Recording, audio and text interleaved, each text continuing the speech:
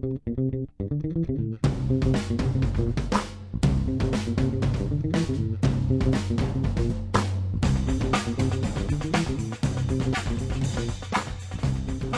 there, it's Gary Parrish. It is Thursday, December 22nd. Welcome back to the Island College Basketball Podcast. Got Matt Norlander with me, and what a wild past 24 hours. The week leading up to Christmas is typically slow as it relates to college basketball. Not this week. Last night, of course, Louisville beat Kentucky in a fabulous game played at the Yum Center. We're going to get to that. Syracuse lost by 33 points at home to St. John's. We're going to get to that. UNC has received another notice of allegations. We will get to that. Kansas has lost a very important piece to its basketball team. We were going to get to that. But the big story, of course, is Grayson Allen. Tripped another player last night. That's the third time in the past 25 games that Duke has played.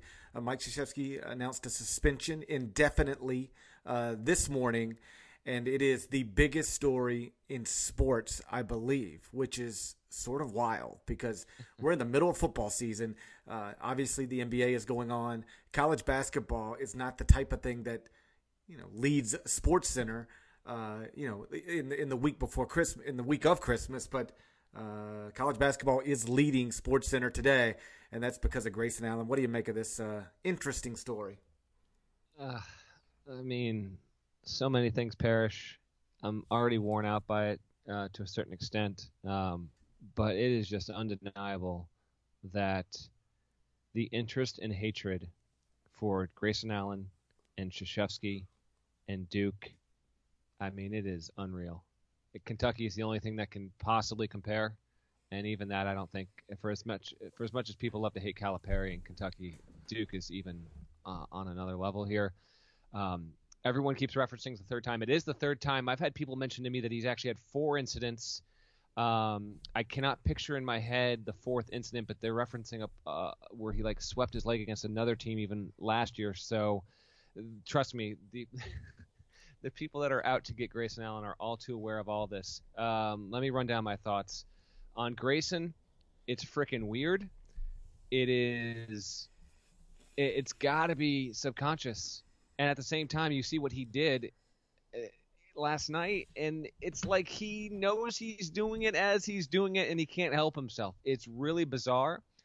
And then his reaction on the bench afterward, I thought was also plenty telling, because I thought it was him emoting and basically unleashing in a way where, if anyone's ever been on a team, you might have guys like that react that way in a locker room going into halftime or after a game if they're really pissed at themselves or their teammates or whatever. You almost never see that kind of stuff happen live. Occasionally you will obviously get a player blow up on an NFL sideline or college football sideline, stuff like that. But when we see those true moments of pure, unfiltered, just primal frustration, it's captivating. And I thought it was a window into Grayson realizing in that moment what he did and knowing that it was going to be a huge thing and obviously a huge stain on his character. You wrote about how you can criticize Grayson and also have some empathy for him. I would agree with that for the most part, because I have talked to Grayson off the floor. He is, smart kid, good interview, not a jerk. But when he steps on the floor, he obviously has this inclination to do this, and it has made him as hated a Duke player, I think, now as anyone ever. And I don't say that lightly, because I know Wojciechowski, who's now the coach at Marquette, obviously drew ire in his day for just slapping the floor. J.J. Redick was naturally arrogant and cocky, almost to an endearing level when he played with Duke. Leitner obviously is seen as the king of all the most hateable Dukies ever, because he was damn good, knew it, let you know it, and never shied away from it. Allen has this weird combination of really good talent but awkward body behavior. And yes, Reese Davis said he looks like a petulant toddler sometimes when he's out there. I think there is some validity to that. I do want to speak to Mike Krzyzewski real quick, Parrish, because I wrote a column that was critical of Krzyzewski. I stand by that column because I watched his post-game press conference on ESPN News. I watched the entirety of it, what he said. There were a couple of specific quotes that were obviously highlighted because Krzyzewski had an arrogance to him that I thought was unnecessary. And you touched on it in another one of your pieces on the site today that hit it right on the money. Listen, I would not have faulted Krzyzewski one bit if he came to the dais and said, listen, this is obviously another incident. We're going to deal with Grayson. I talked to him already. We're going to talk to him again, on the trip back home to Durham tonight. We will have some sort of disciplinary action. What that is, I don't know yet, but give me time to review the tape, talk with Grayson. We will be definitive, and you will hear from us within 24 hours. I'm telling you, if Krzyzewski does that, he does not receive hardly any criticism. But instead, he gets up there, he tells the media essentially, you're not going to tell me how I'm going to discipline my player. I know him better than you. I'm not going to act based on the pressure from anyone. And it's just not a good look, okay? It is the type of patronizing that people have come to embrace when they hate Krzyzewski. And Krzyzewski's obviously just an all-time coach, fantastic in a lot of ways, but he can have moments like this.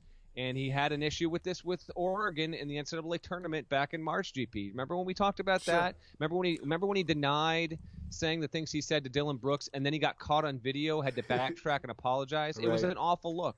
And so now you've had a couple of situations within this year where Krzyzewski's got egg on his face. And I don't want to hear from Duke fans that are saying, you idiot, you rushed to judgment, you wrote that column, you couldn't even give him 14 hours to sleep it over and punish Grayson. No, actually, I think what happened was Krzyzewski was made very aware of how his comments came off, was made very aware of the criticism that was circling around him, his program, and his star player, and rightfully so, tried to beat the morning news, put out quote on Grayson's suspension before 9 Eastern to get ahead of it, which was the right thing to do. But by the way, there was no reason he could not have done that last night. Okay, so those are kind of 17 thoughts I have on the thing. I am already getting a little exhausted by it, but it's undeniable, Parrish, like how people feast on this stuff. Like they just love to attack Duke for anything. They love to hate Grayson Allen. Grayson Allen's not a bad human being, and he's probably going to come back and be better for this. And Duke, by the way, is going to be damn good with or without him overall.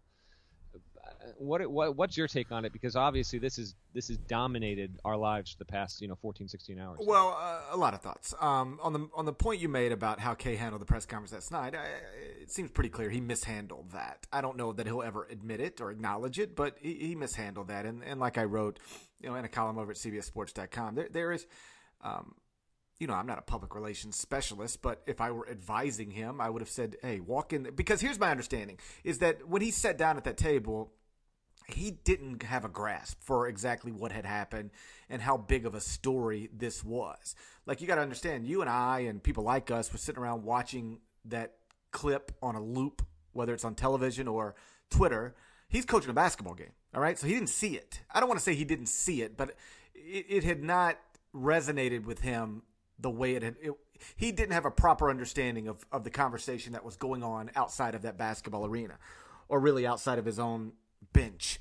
So that's the explanation for, like perhaps why he didn't have anything definitive to say, but he should have just said that. Like I wrote, you just sit down and wait for the first person to ask a question about Grayson because you know it's coming. And you say, obviously this is another incident. Obviously this is a big story and it's going to be a big story and we recognize that, but here's the truth. I didn't see it when it happened. I haven't seen video of it yet, and I haven't had a real chance to sit down and talk with Grayson. So let me go meet with him. Let me look at what happened, and I'll get back to you, very, very soon. We'll within 24 hours. And I appreciate you understanding because I don't want to go too in depth or make any grand announcements without having a good grasp for exactly what happened, why it happened, and talking to my player. And I think, I won't speak for you. You would have understood that, right?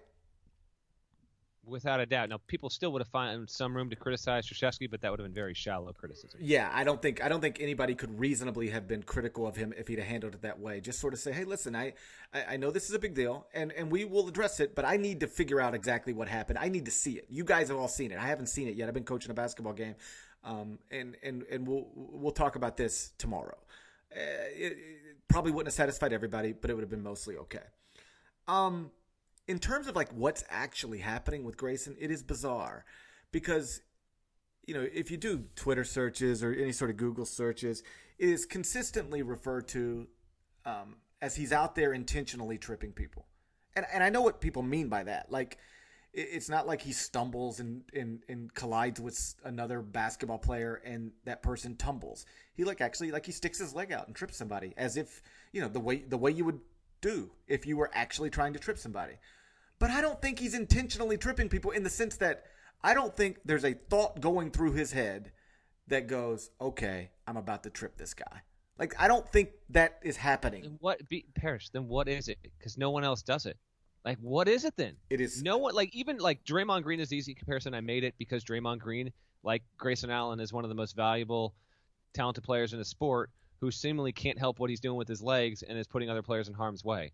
There's no one else in college basketball or even pro basketball who happens to be just blatantly tripping people. So if he's not doing it intentionally, how can we possibly account for these actions? I think that's at the crux of the issue. Yeah, well, I mean, I think it's an inappropriate reaction to certain circumstances. Sometimes when I get mad, I bang my hand. I'll do one of those, right? It's just, I'm not trying to break my hand on my desk, but sometimes when I'm frustrated, I'll bang on the desk. Why do I do that? I'm not thinking I'm about to bang my hand on the dresser or my desk. It's just something that I do. Not often. I don't want to paint a picture of me just being a maniac banging on desk all the time, but I don't. It's not something I think about. It's just something that I will do. I think that what Grayson's doing is an extension of that. He quite clearly cannot control his emotions in certain situations, because they're all, there's a common thread to all of them. Things aren't going well for him when these things happen.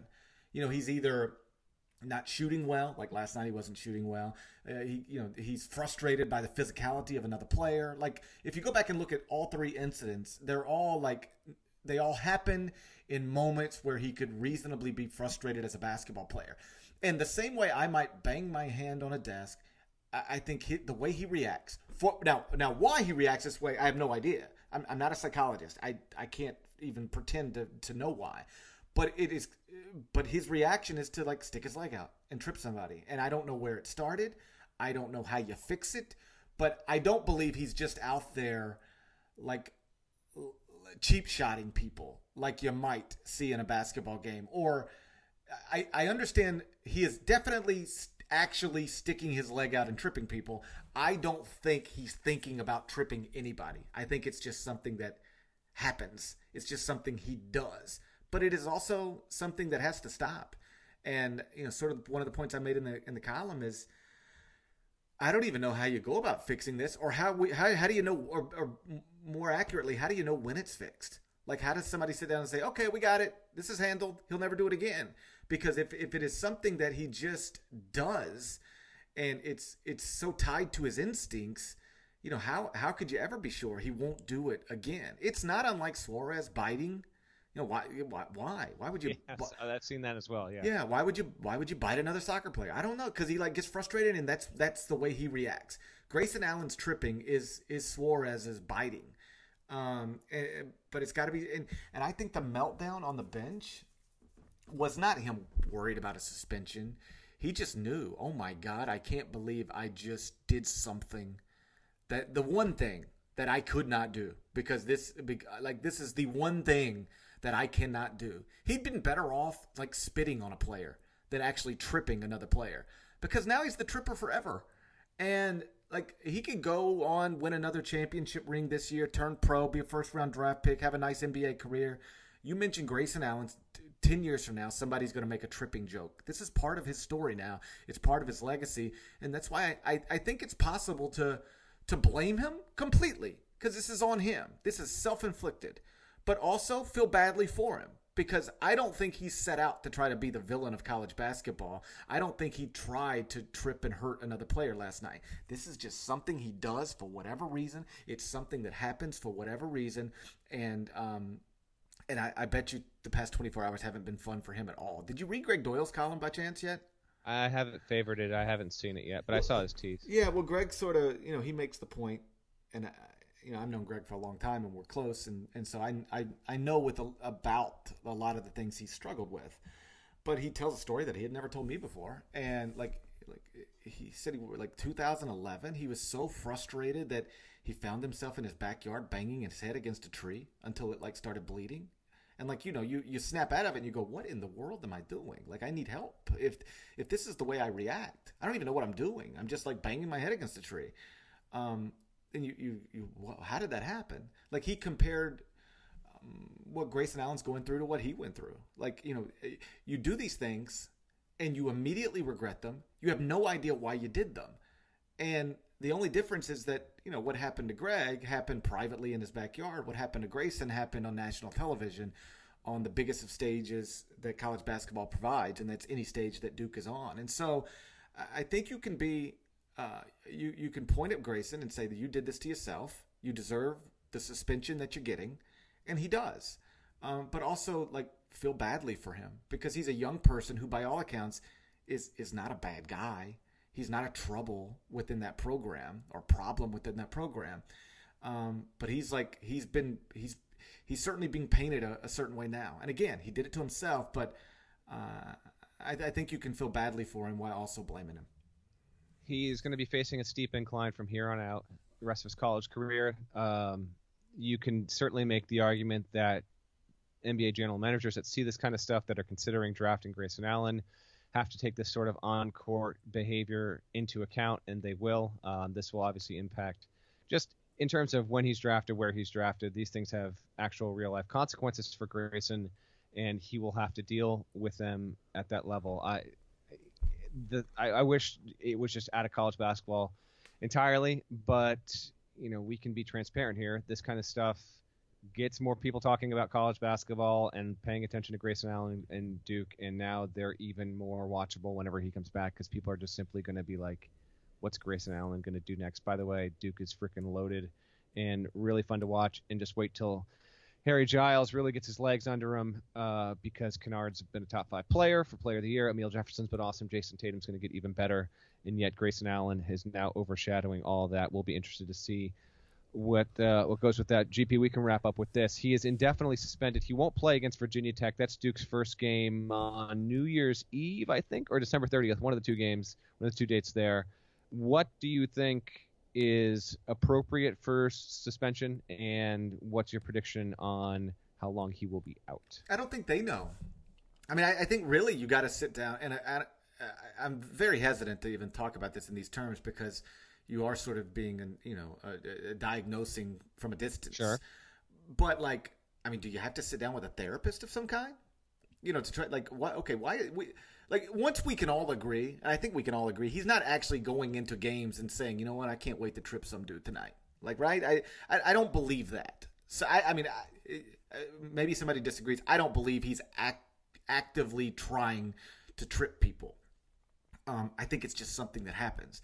And if that's the case, do you have to sit down with a therapist and try to figure out, okay, what triggers this?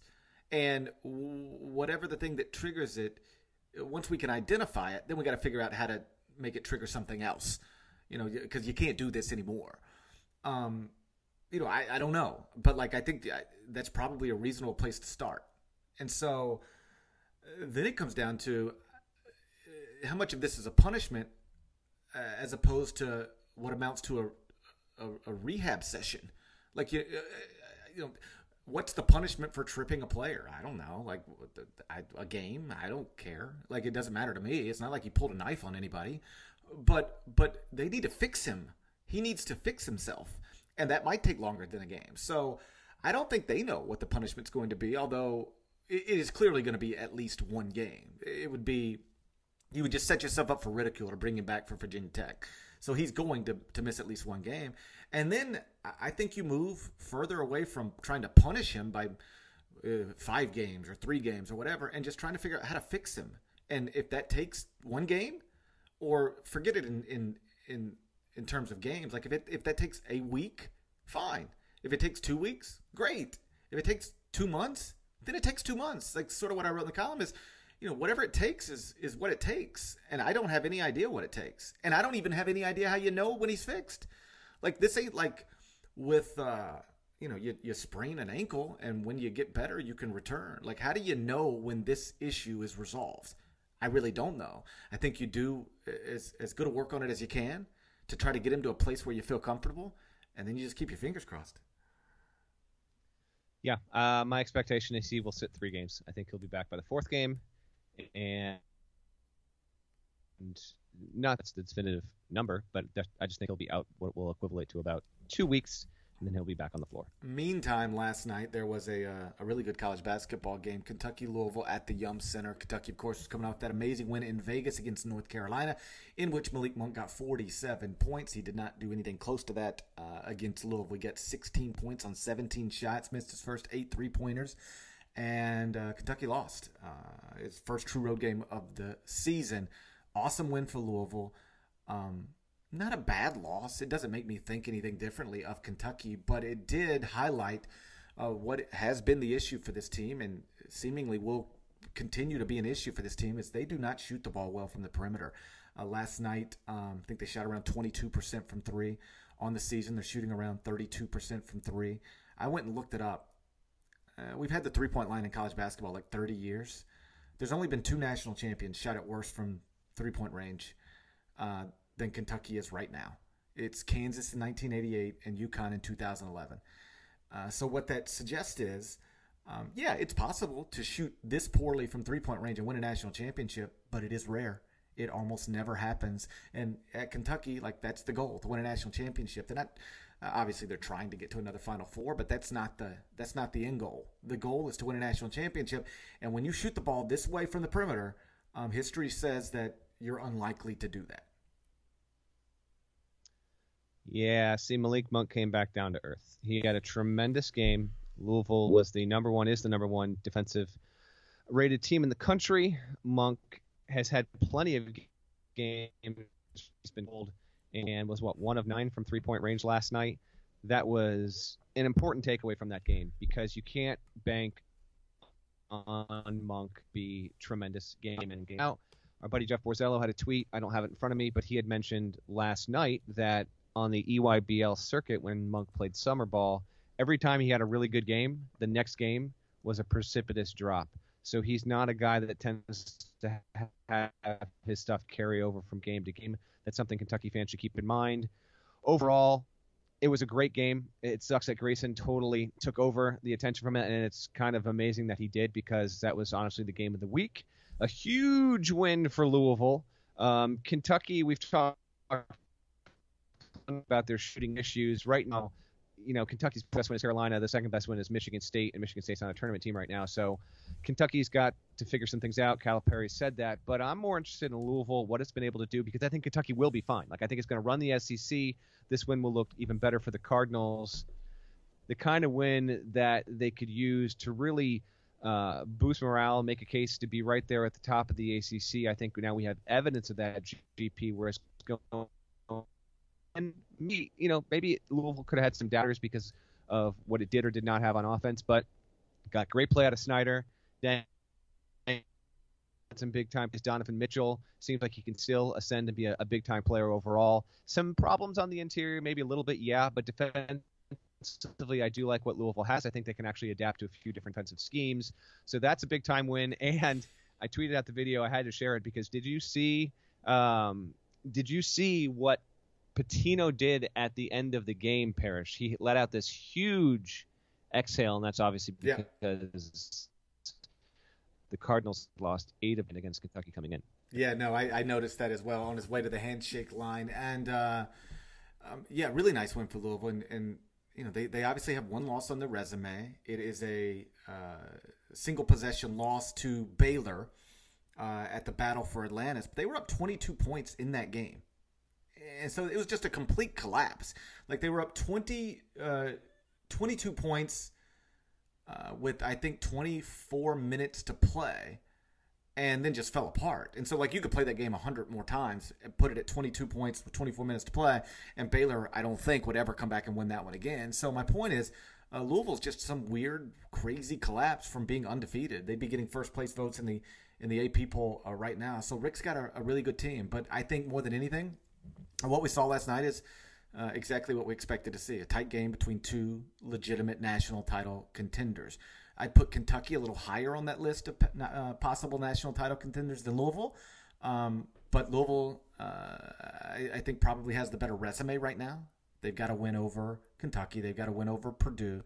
They've got to win over Wichita State, which might not be as good as it looked at the time, but still it's a win over a Wichita State team that is probably going to end up in the NCAA tournament.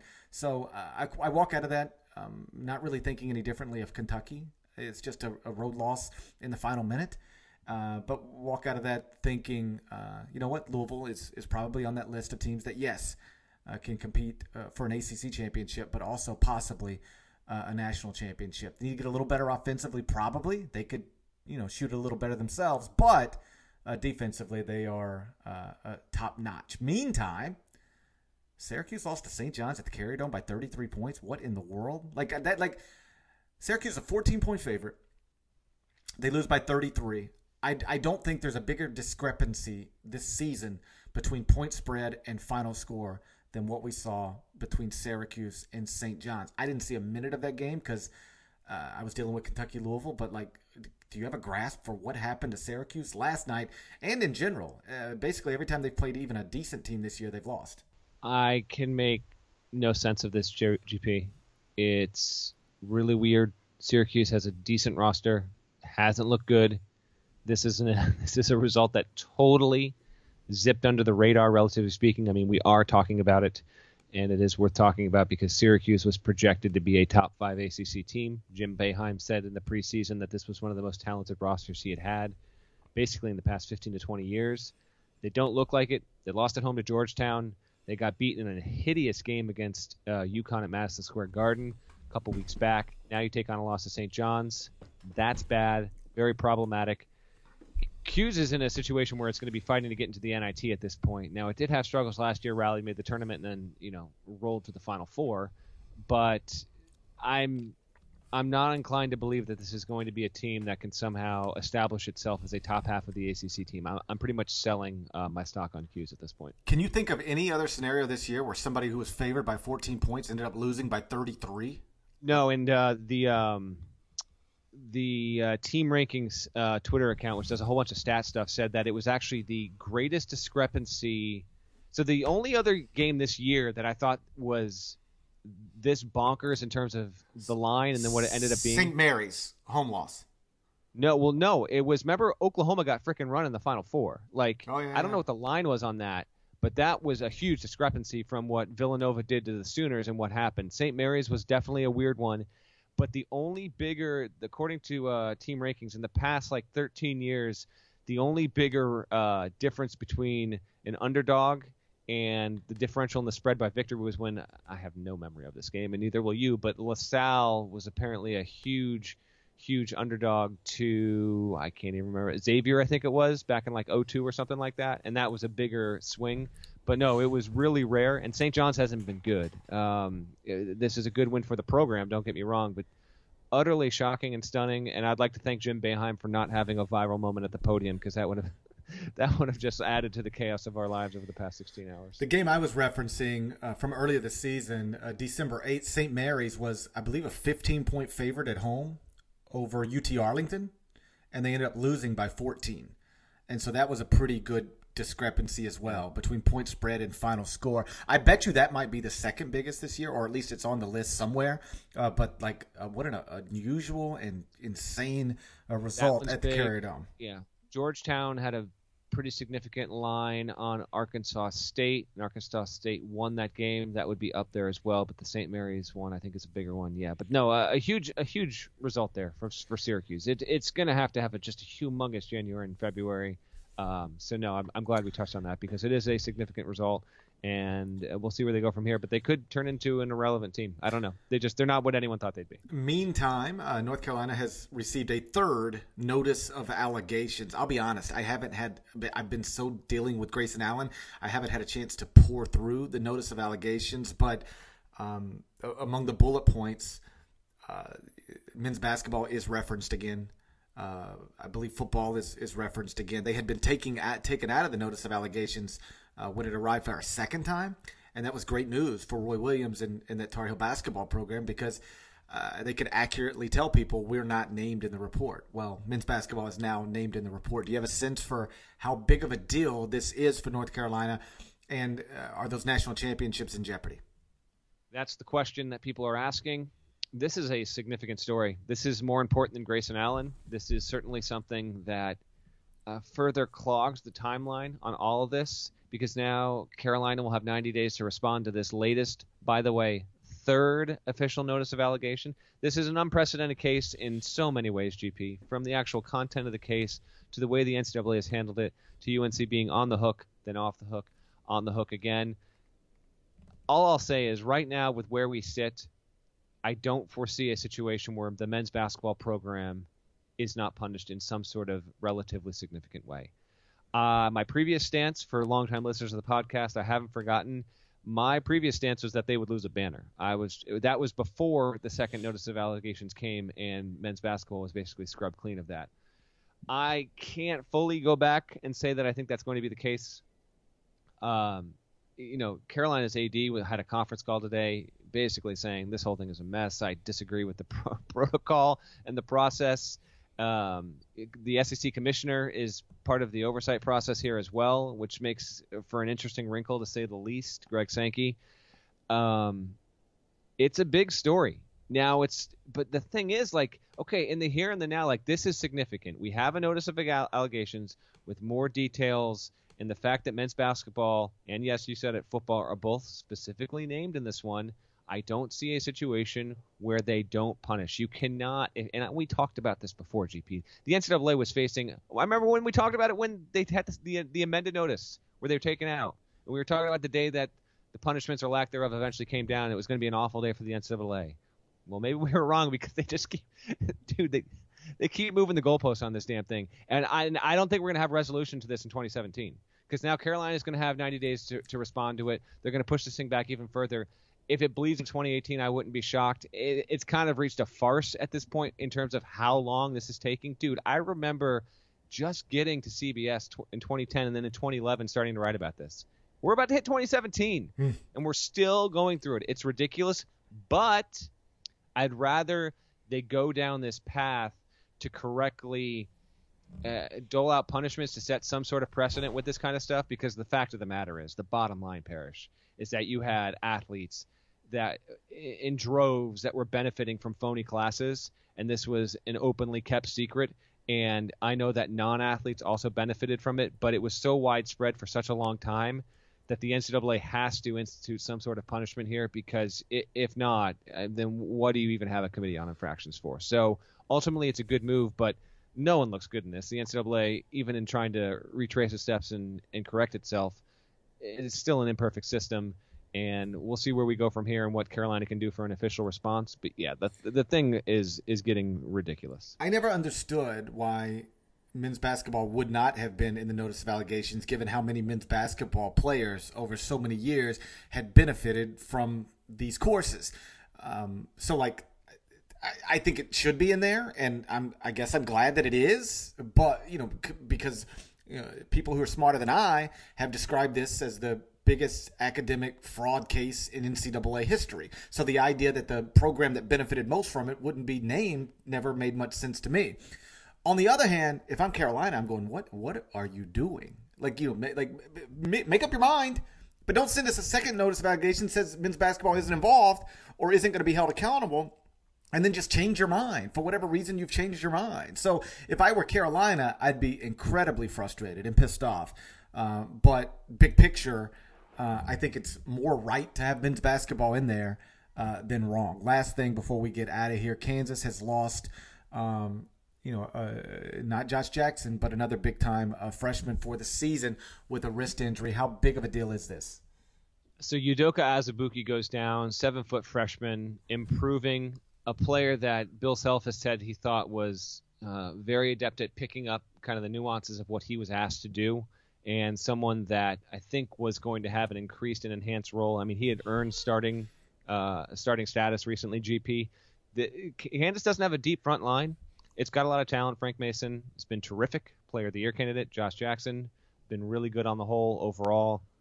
Great backcourt, good wings. Svi has been terrific.